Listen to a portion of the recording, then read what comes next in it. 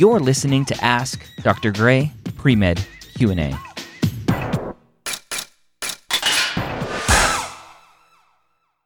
I would tell you, like, number one, why are you still working on that now? And my assumption is because you're trying to cram it all in because you want to apply early and graduate early and all this stuff. But what it sounds like you're doing is setting yourself up for failure because you're getting to a point where you're starting to apply pretty late.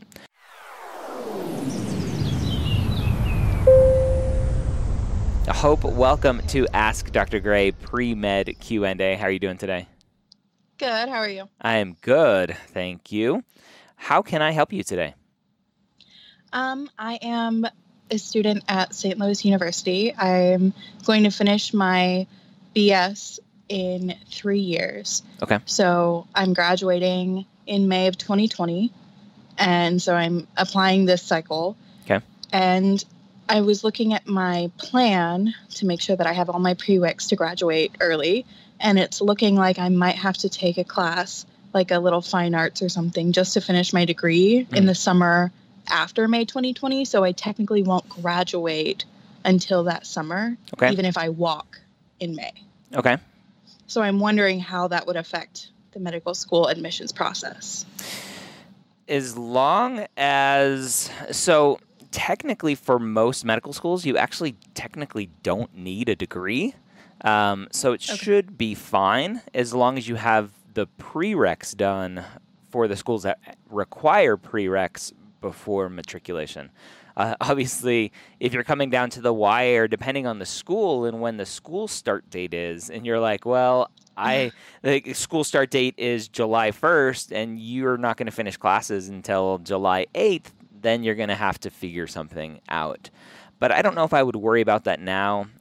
If it looks like you're on track to finish your prereqs, obviously do well in them, and have those ready for medical school, you should be fine. It's not like the schools are out there going, "Have you graduated yet? Have you graduated yet? Have you graduated yet?" Okay. They're looking at your transcripts. They're looking at the classes that you've taken, making sure that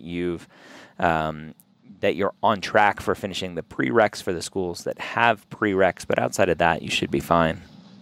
Okay, that makes sense. Thank you. Yep. I was also wondering, so I'm putting together all my experiences on my medical school application, and I know that there's a difference between shadowing and clinical experiences, and I have some that I feel like overlap.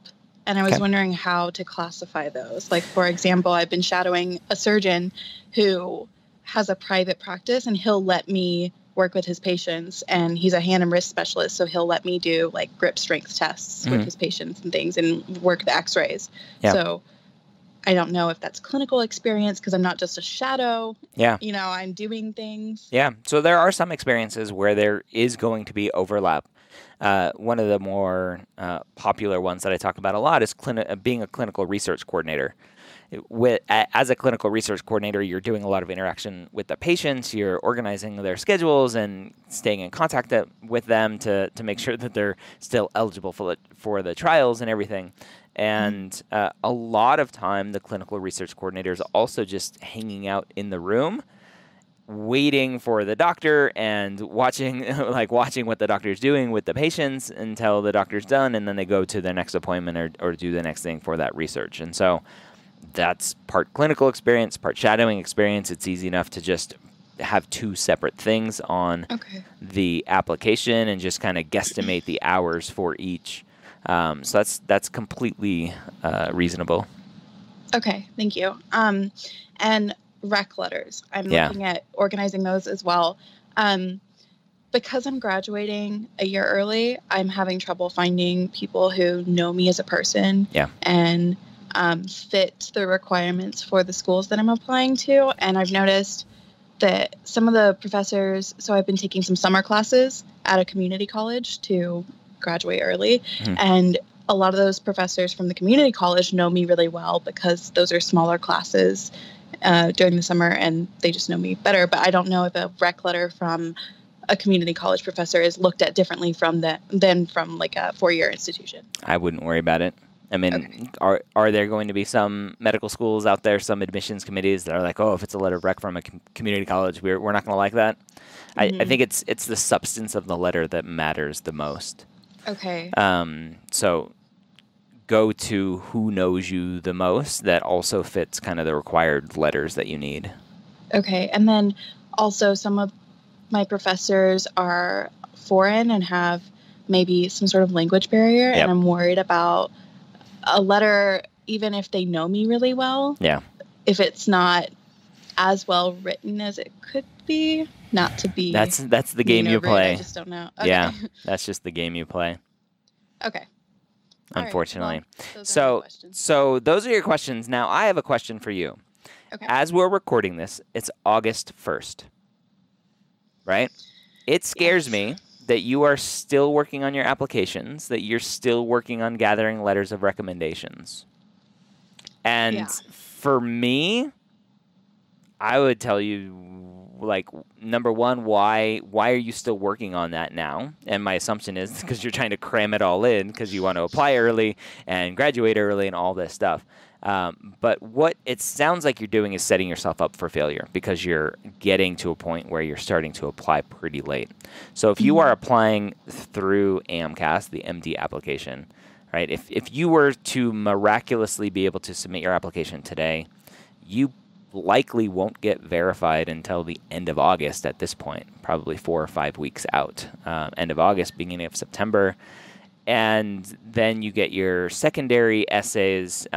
There's been a weird change this year that I've seen where historically secondary essays have come out really as soon as you submitted, even before you were verified. But it seems like this year they're waiting until verification to send the secondary. So then you're getting your secondaries. Hopefully you pre-write them in these 4 or 5 weeks that you're getting verified, and you can submit them, turn them around as fast as possible. So that's mid-September.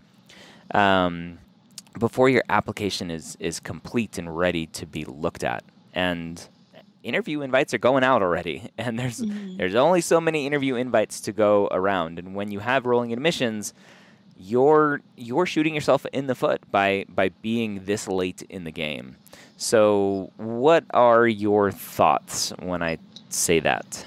I'm definitely nervous. I'm under pressure from my parents. My dad is really pushing me to apply now this cycle. And he's like, if you don't get in, just apply again next cycle. But I don't know, is my first application my best shot? Or So applying again isn't an issue. The biggest issue with applying again is cost. And it's a huge pain in the butt because you need to improve your application from the first time to the second time. And so you need to have potentially more hours of shadowing and more hours of clinical experience and more for extracurriculars. And grade-wise, are you taking more classes to improve your GPA? If that's going to be an issue, have you retaken the MCAT? If that's a potential issue, rewriting your personal statements, getting new letters of recommendations, all of these things, right? You need to improve your application from one submission to another to show what you've done to overcome. A lot of secondaries will ask, hey, if this is not the first time you applied to medical school, what have you done to fix your application? And it's not typically the answer isn't, well, I just applied earlier. My application was perfect last time. It was just late.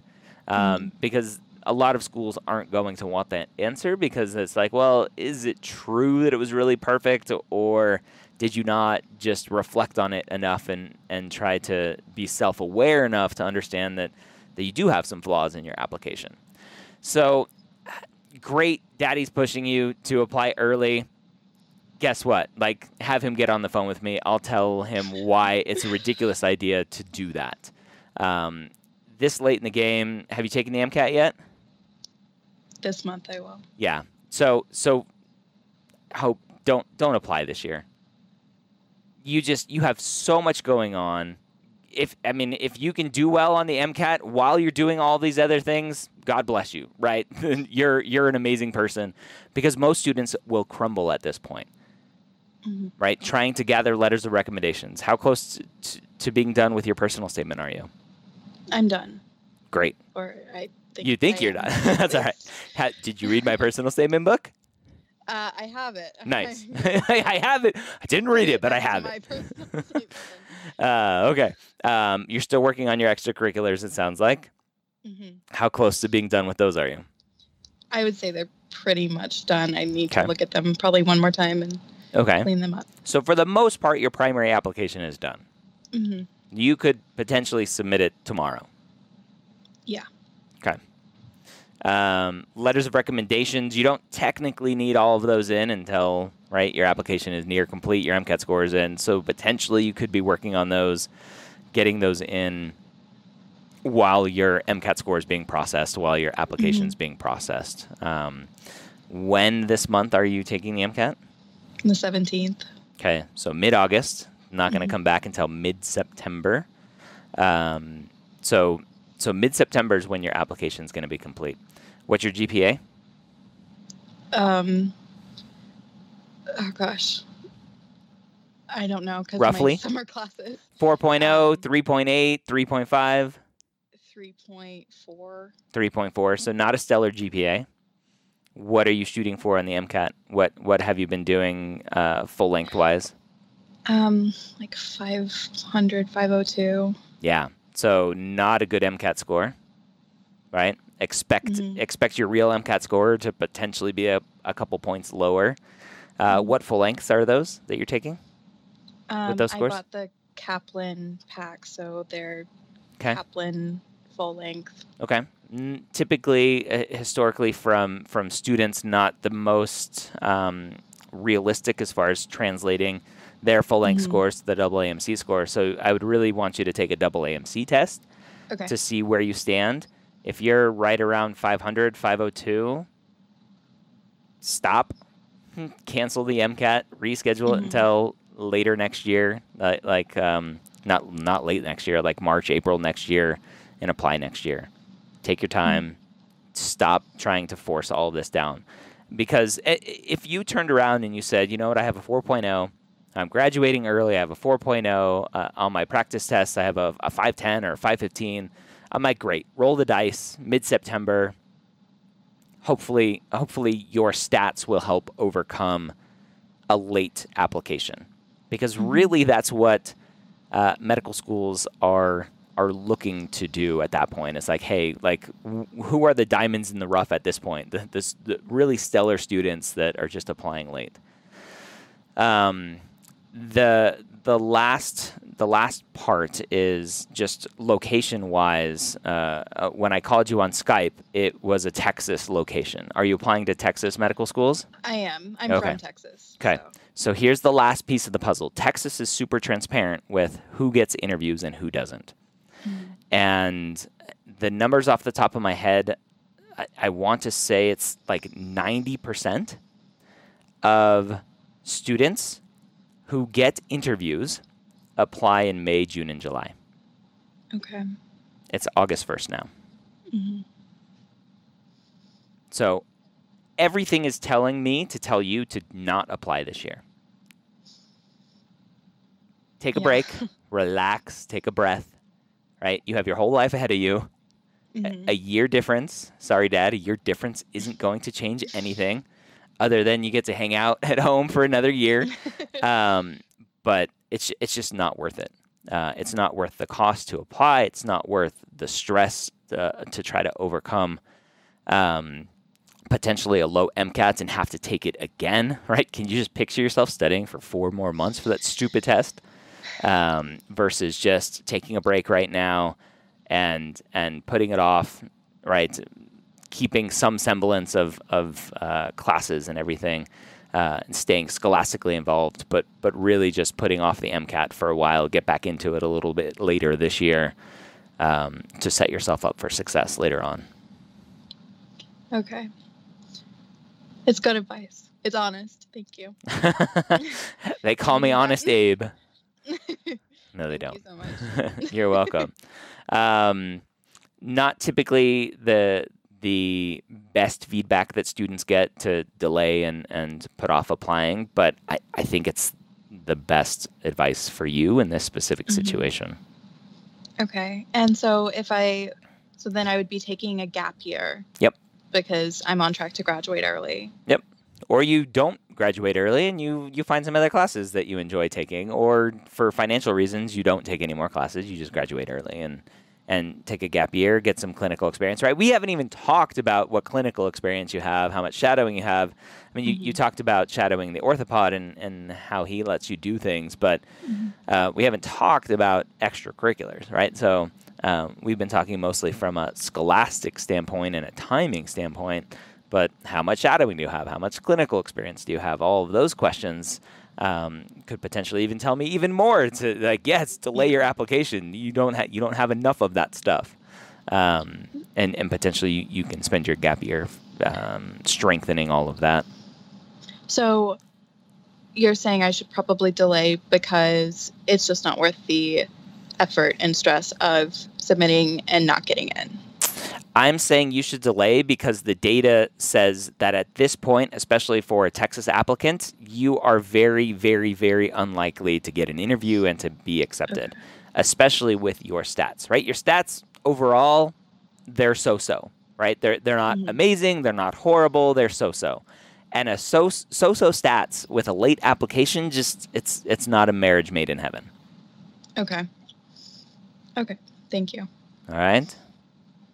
Any other questions? No, I don't think so. All right. And if you want to tell your dad to email me, have him go right ahead and email me. I'd be glad to talk to him. Hell yeah. Why not? Okay. Thank you.